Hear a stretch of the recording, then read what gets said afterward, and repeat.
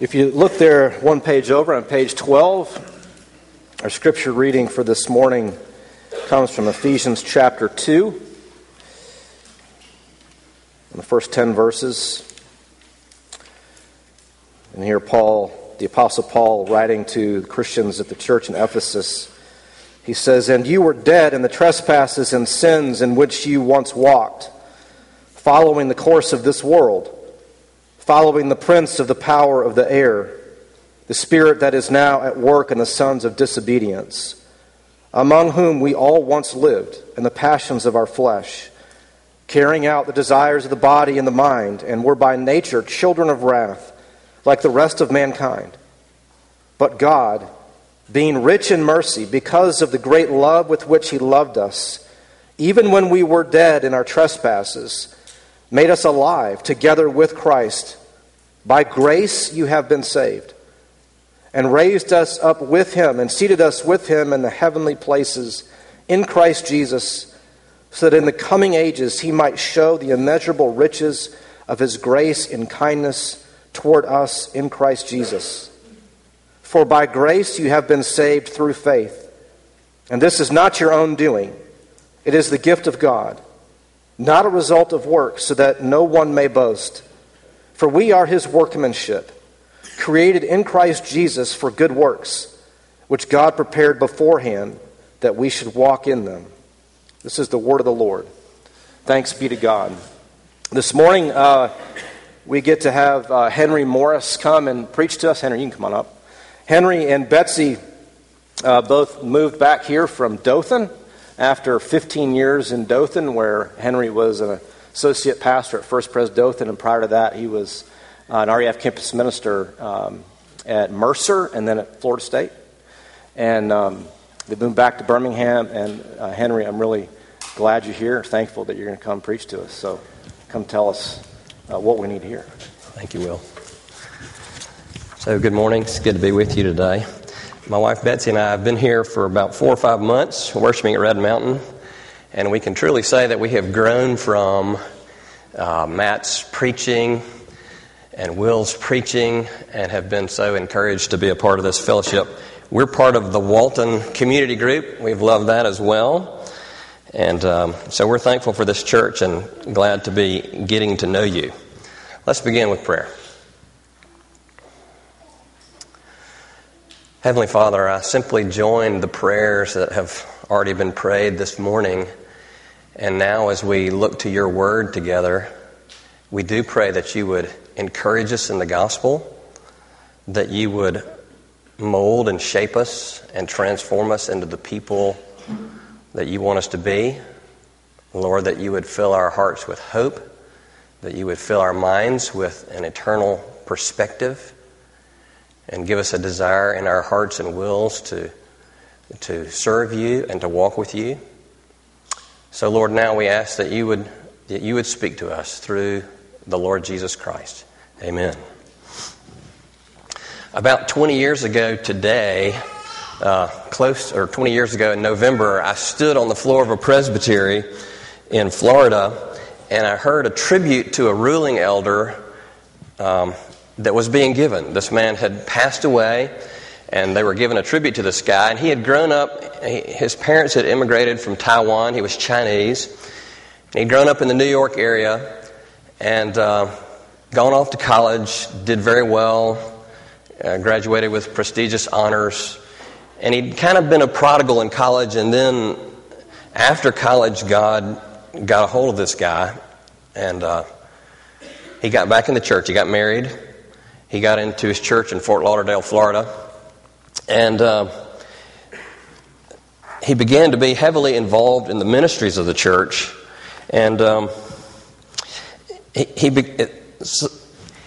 took copious sermon notes. He and his wife frequently had an open house where they invited the whole church over for lunch. One of the guys went into his study and he found his whole study just covered with sermon notes on the wall. This guy also poured his life into young couples. He started a young couples ministry in their church. He and his wife did. And then he began to really work with the high schoolers because they didn't have a youth director. And he began recruiting and raising money to bring a youth director to their church. And he also spoke to the new members class about tithing. So it was kind of this impressive story. He became an elder of this church, but then when he was 31 years old, he loved to play basketball, and he's playing basketball with a bunch of guys in the church that he had shared the gospel with, a lot of them, and he died. He had a heart attack on the floor of the basketball court. And I just remember hearing that. It was one of those stories that sort of made you think, God really got a hold of this guy's life and used him in some significant ways. And so I want to ask you this morning, and ask me, as we begin kind of a new year, what about your life? What will your life be like in the year ahead? What's going to characterize you spiritually in 2019? Now, a little side note first. This is not a New Year's resolution sermon. The problem with New Year's resolution sermons is they can cause us, or sort of call us, to look within, to try to get your act together and find your own strength and your own power to live for God. And that's not what we're talking about here this morning. While we don't like New Year's resolution sermons necessarily, on the other hand, we have to say that God has made us people of rhythms. He's given us rhythms of rest and work and days and seasons. And so lots of times the new year, like the beginning of a new day, is a great time to kind of think about your life. It's a great time to step back. And I hope that this Advent season for you has been a time for you to think about your fellowship with the Lord Jesus Christ. And this morning, hopefully this is going to be a gospel-oriented and a gospel orientation sermon, because that's what you need in the coming year, and that's what I need. Our purpose this morning is to really remind you of the calling that God has on your life and His purpose for you. And we want to look at some just what I think are central gospel realities. So this morning I want us to explore this passage, but especially verse 10 of Ephesians 2 under three headings: God's poem, God's purpose, and God's providence. So first, God's poem. Let's begin in verse 8. Paul says to the saints in Ephesus, "For by grace you have been saved through faith, and this is not your own doing. It is a gift of God, not as a result of works, so that no one may boast. For we are His workmanship, created in Christ Jesus for good works, which God has prepared beforehand, that we should walk in them." What a great place to begin this morning, and what a great place to begin as a Christian. The foundational and most fundamental thing about you this morning, if you're a believer in Jesus Christ, is that you are God's workmanship. You are part of this great story that God is writing in the world. In the Greek, the word is poema, from which we get our word poem. That's where I got this point from. And this means this: that you as believers are part of God's poem.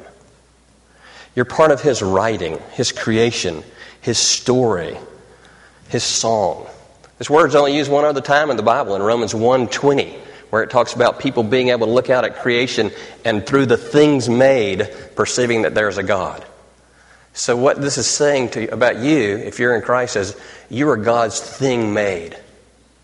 You are the thing that He has made. In the same way that the sun and the moon and the stars, the earth, the water, the animals, and the sky are a great display of God's handiwork, so your salvation is a great display of God's handiwork. And please understand this passage is talking about salvation. Psalm 139 says that we're fearfully and wonderfully made, that God knit us together in our parents' womb. And that psalm is talking about that we're part of God's physical creation. But this passage is talking about the fact that we're God's spiritual creation. He's not talking about our bodies being His workmanship, but He's talking about our salvation being His workmanship. And that's really the great theme of Ephesians 1 through 3. If you know the book of Ephesians, the first 3 chapters lay out the glories of our calling and the things God has done for us. And so he says things like this. He says, you've been blessed with every spiritual blessing in the heavenly realms in Christ. In love, he predestined you to be adopted as sons. He chose you before the foundation of the world. He set his love and affection upon you. He's forgiven you all your sins. He's redeemed you. He's given you insight into his plan and purpose. He's sealed you with the Holy Spirit. And then in chapter 2, after this passage, he talks about the fact that you and I, if we're in Christ, that we have been given access. We used to be far away from God, like the Gentiles, without hope and without God. We were away from the promises of God. We were away from the people of God. We were away from the purposes of God. But in Christ Jesus, God has brought us near. And those are the things that he's laying out here. It also says he's made us part of his church, part of this glorious dwelling in which he lives by his Spirit. But going back to Ephesians 2, which is our main passage, we want to say this. Look at Ephesians 2, verses 1 through 7. Several things about you. It says, you were dead in your trespasses and sins. You had no spiritual taste for the things of God. You had no relationship with God. You didn't pray. Your heart was dead to the Lord. And we used to walk that way. We were apart from him. But now God has taken you who were dead and he's made you alive. He's given you new life. It also says that we were bound. We followed the course of the world, following the prince of the power of the air, the spirit that is now at work in the sons of disobedience, among whom we all once lived in the passions of our flesh, carrying out the desires of the body and the mind. We were by nature children of wrath. So we were fast bound in sin in nature's night, as the song says. That's the way we were before we became Christians. And yet God has now set us free. We were condemned. We were, like the rest, children of wrath, like the rest of mankind. So God, we were dead, we were bound, and we were under God's condemnation. But now God, in Jesus Christ, has reversed all those things. And really, everything we've talked about so far, this is why people preach on Ephesians for years and years and years. Because any one of those points could be an entire sermon. So we're hitting it with a shotgun sort of approach this morning. But I want to say this to you. If you're a Christian, you're part of this wonderful story. You're part of God's glorious work in history. And it's not just about our individual salvation, though that is encompassed here. This story spans way beyond us. It begins with this promise to the woman that she would have a seed who would crush the head of the serpent. It extends to God's covenant with Abraham and Isaac and Jacob, where he looks at them and says, I will be your God and you will be my people. It carries forth into the prophets and the priests and the kings in the Old Testament and the promised seed of David. And then there's Advent that we've been celebrating this last month. All these glorious songs about the birth of the Messiah. That's what's being talked about when he says you are God's workmanship. And then the catechism reading we just read that Joe so wonderfully explained. You know how the story ends. We are going to be with Jesus in the new heavens and new earth. So if you're here this morning, that's what's true of you. And that's the first thing that I want to press on you. You are God's workmanship. If you're sitting in this sanctuary this morning and you sing with joy in your heart because you know something of a relationship with God, if you worship the Lord, if you seek to minister in His name, if you seek to live in a way that pleases Him, it's because God has worked His grace in your heart. It's evidence that you're His workmanship. This is really what we need to take to heart. It's what we need to take to heart as individuals. This means however ordinary you feel, however unspectacular you think you are and your life is, and you perceive yourself to be, or however insignificant you deem yourself, you are actually the workmanship of God. Now, what an astounding thought. As one person said, put that in your theological pipe and smoke it. You and I, by God's grace, are His workmanship. And why is that? And well, I want to go further. This also means despite all your sins and despite all your sinfulness and your failures, and even with your doubts and fears and imperfections and blemishes and the ways that we are so aware that we've fallen short, our sins in thought, word, and deed, in the ways that we don't like ourselves, in the way that we struggle to even like others at times, and to be loving, we're nevertheless part of God's workmanship. Those things do not disqualify us, and that's good news. And why is that? Because salvation is all because of God's love and grace. Ephesians is so clear. This is a gift of God. It's not a result of our works. I want to say this to you. If you're visiting this morning and you're perhaps considering Christianity, this is a fundamental assertion of Christianity. You can't get to heaven, you can't be in a relationship with God based on your own works. You simply can't. It's not possible. So there's a song that Christians sing. It goes like this. It says, "Nothing in my hand I bring, simply to thy cross I cling.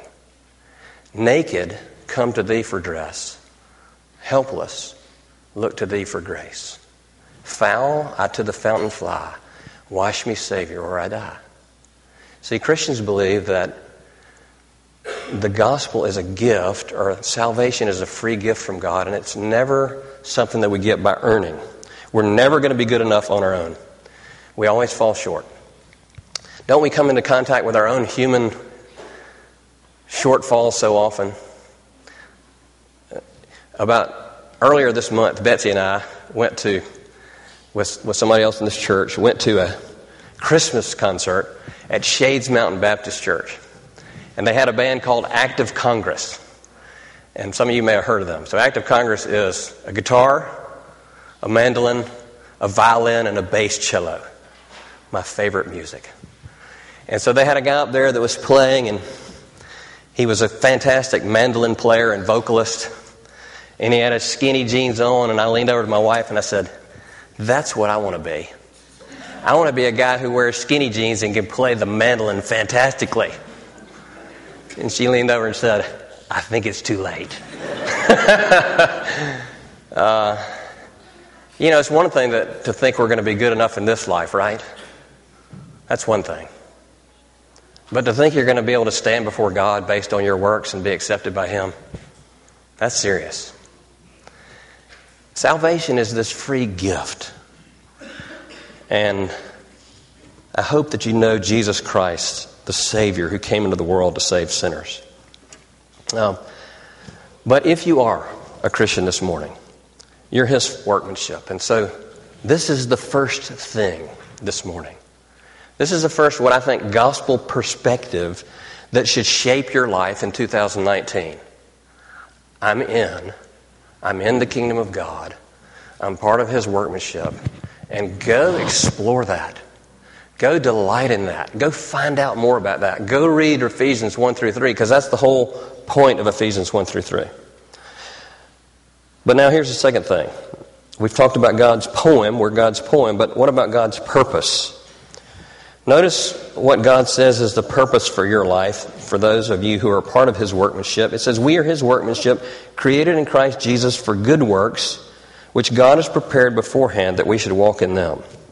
That simply means this. If you're in Christ, you've been created with a unique capacity to do good works and for the purpose of doing good works. In other words, these good works are sort of inextricably bound up in our salvation. Think about it like this. All things that you come into contact with life, or a lot of things that are man-made, were created for a purpose, right? You might think of power tools. Power tools are made to help you do certain types of work. A skill saw helps you cut wood at different lengths. A sander helps you get wood smooth. A drill helps you screw pieces of wood together and take them out when you've messed up and redo it again. Those things are designed to help you do work. Or you might think of a stove. A stove is designed to help you heat and cook foods. A car or a truck or SUV is designed to help move your family from one location to another and move your goods and possessions from one location to another. An MRI machine is designed to help get a good look at the human body. Accounting software is designed to help you order your finances. All these items are created for a specific purpose, and I just want to say this. Basically, you need to realize that God has created you for a purpose. He has a claim on your life. What good would it do to have a skill saw and to not use it, or to have a car and just let it sit in your driveway? The purpose of having a car is to drive it and use it. Part of your purpose as a Christian is to live for and serve the Lord Jesus Christ. You see, the picture is this, that God has called us into His workmanship, and we are vitally united to Jesus Christ, and we're supposed to do the works that He did. Now, we need to be very careful about this. As Protestants, we like to talk about Ephesians 2, 8 through 10a, right? But we get a little nervous when people start talking about works, because we want to be so careful that people don't miss the gospel, and it's so right for us to be that way. But Ephesians 2:10 is a fascinating passage. He says, you are not saved by works so that no one can boast, but you are saved for works. God is making something. He's shaping something. He's doing something through you. So we got to be careful to get our works in the right place. John Owen said, grace is not opposed to action, it is opposed to earning. That's a good quote. Jesus talked a lot about good works. He said, let your light so shine before men that they might see your good works and glorify your Father who's in heaven. He talked about the sheep and the goat judgment. He says the thing that separated the sheep from the goats is what they did and didn't do. And the sheep were people who visited people in prison and helped the sick and ministered to the poor. The Apostle Paul told the Christians at Philippi that it is God who works in you to will and to work for His good pleasure. In other words, God works in our hearts and gives us a desire to serve Him. In Titus 2:14, we read that our great God and Savior Jesus Christ gave Himself for us to redeem us from all lawlessness and to purify for Himself a people for His own possession who are zealous of good works. And so works have their place. And let's think about this for a minute. What are we talking about specifically when we talk about good works, so you don't get confused about this sermon? And good works are basically deeds that you do in the name of Christ and out of your love for Christ towards others and towards God. Ephesians 4:1 says, walk worthy of the calling with which you have been called. And then Ephesians 4-6 kind of spells out what walking worthy looks like. And it says things like, we're to walk in unity and love with other believers. We're to use our spiritual gifts to serve others. We're called to holiness of life, to a certain kind of speech that's truthful and edifying, to living a life of sexual purity, to not engaging in works of darkness but of light, to practicing love in the home, mutual submission, honor, dying to self, and to engaging in spiritual warfare. Those are some good works. It means living a fruitful Christian life or displaying the fruit of the Spirit, love, joy, peace, patience, kindness. And good works also certainly includes the Great Commission. Because Jesus said, all authority in heaven and on earth has been given to me, therefore go and make disciples. So the great reason that Red Mountain Church exists is to worship God and to go and make disciples. To gather, some people say it this way, to gather and perfect the saints. We're supposed to be gathering the saints and helping all of us live more like Jesus, perfecting us. And so we're called to be a part of that mission. And that kind of brings us to the third and final point, but it's really sort of a sub-point of number 2. About these good works, we're created in Christ Jesus for good works. And it says this, that God prepared that beforehand that we should walk in them. So we need to think about God's providence. What does this mean?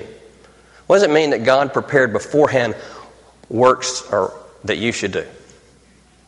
Well, I think it means in a general way we're called to a certain lifestyle. We're called to walk out holiness, love, obedience. But I think it also means that God has specific good works for you to do, specific callings on your life. Why do I say that? Do you remember Jeremiah's calling in the Old Testament? And God came to the prophet Jeremiah and he said what? I have set you apart from your mother's womb, and you are going to proclaim my words to all those whom I send you to. And then we think of the Apostle Paul in Acts chapter 16 when he was converted. And Ananias went and laid his hands on the Apostle Paul. And it said, Ananias, go to this house because I got to show this man how much he must suffer for my sake and how he will take my name before kings and many in authority. So God had appointed Paul for these works of ministry before Paul even knew who the Lord was. Jesus said to his disciples, go make disciples of all nations. So he's appointed these good works for us. Okay? I hope this is not getting confusing. God has appointed you to bear fruit for him. He's appointed the kind of fruit you're going to bear. He's probably given you particular spiritual gifts for the good of the body. He's appointed the time of your fruit bearing. He has works for you. He's caused you and I to be born at this moment in history, to be alive at the end of 2018 and probably alive in 2019. And he's called us to do certain things. He's called us to bear fruit in all the phases of our life. I think God has some good works for you to do when you're young. Some good works for you to do when you're in your teens. Some things for you to do when you're in your 20s, 30s, 40s, 50s. So God has appointed the kind, he's appointed the time, he's also appointed the measure of our fruitfulness. Some people are going to have lots of seeming spiritual fruit. Others maybe not so much. But it's all part of God's sovereign providence. There's a book I've been reading that I read the last 2 years. It's called On This Day in Christian History. It's by a guy named Robert Marshall. And it's kind of the impetus for this sermon. And because it goes through different things that God did on particular days in history. And for example, it tells the story of a man named Basil who was born in 300s to a wealthy Christian family. And he became a Christian and he began to preach and help the poor, and he wrote and preached about the nature of Christ. He established hospitals. He established a hospital for lepers. He started this whole complex of hospitals and churches and schools and orphanages and hostels and houses for the poor. That's what he gave his life to. And the thing that's been fascinating about this story is over and over, or this book is over and over, it's different stories of people who God's got a hold of their heart in some way and they began to develop a burden or a vision for certain people. And so, I'm